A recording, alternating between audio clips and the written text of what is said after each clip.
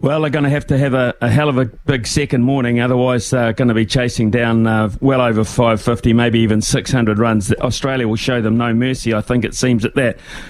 Yes, and I also add to the Ashwin theory because the bloke that's 146 not out is Travis Head. And it's a pretty well-known fact. He's not that flash against off-spin bowling, so it adds to the puzzle, really. But let's talk about this Australian partnership. 251 unbroken for the fourth wicket. That is an outstanding effort on any surface. That's right. And it's interesting to see Travis Head make such a big score so early in our summer. The way I like to think of it is if England have been playing Baz-ball, but before that there was Trav-ball. In the last Ashes series down under, Travis Head was the player of the series. He scored the most runs on either side, and he did so with a strike rate in the high 80s before England were getting after test bowling attacks. Travis Head was doing just that. This was his sixth test 100. It's the first one he's made overseas. And from an Englishman's point of view, we have so much attention on Steve Smith and Marnus Labuschagne because we've been hurt by them in the past. David Warner, he gets lots of headlines, and his battle with Stuart Broad might be one that defines the summer.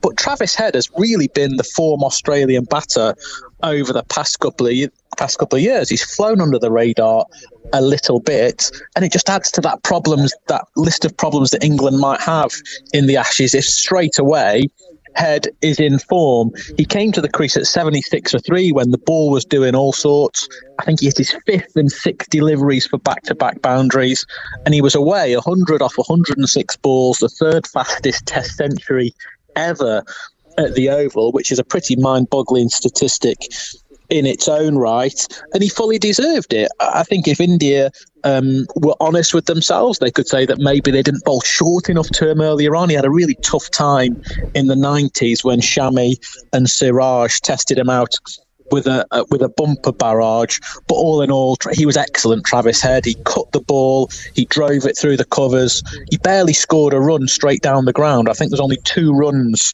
in the V between mid-on and mid-off, which tells its own story.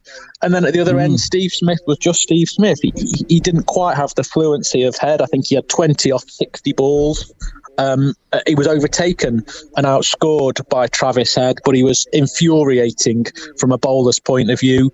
Never looks in, but you also never think you can get him out. He looks set up for another gluttonous Ashes summer.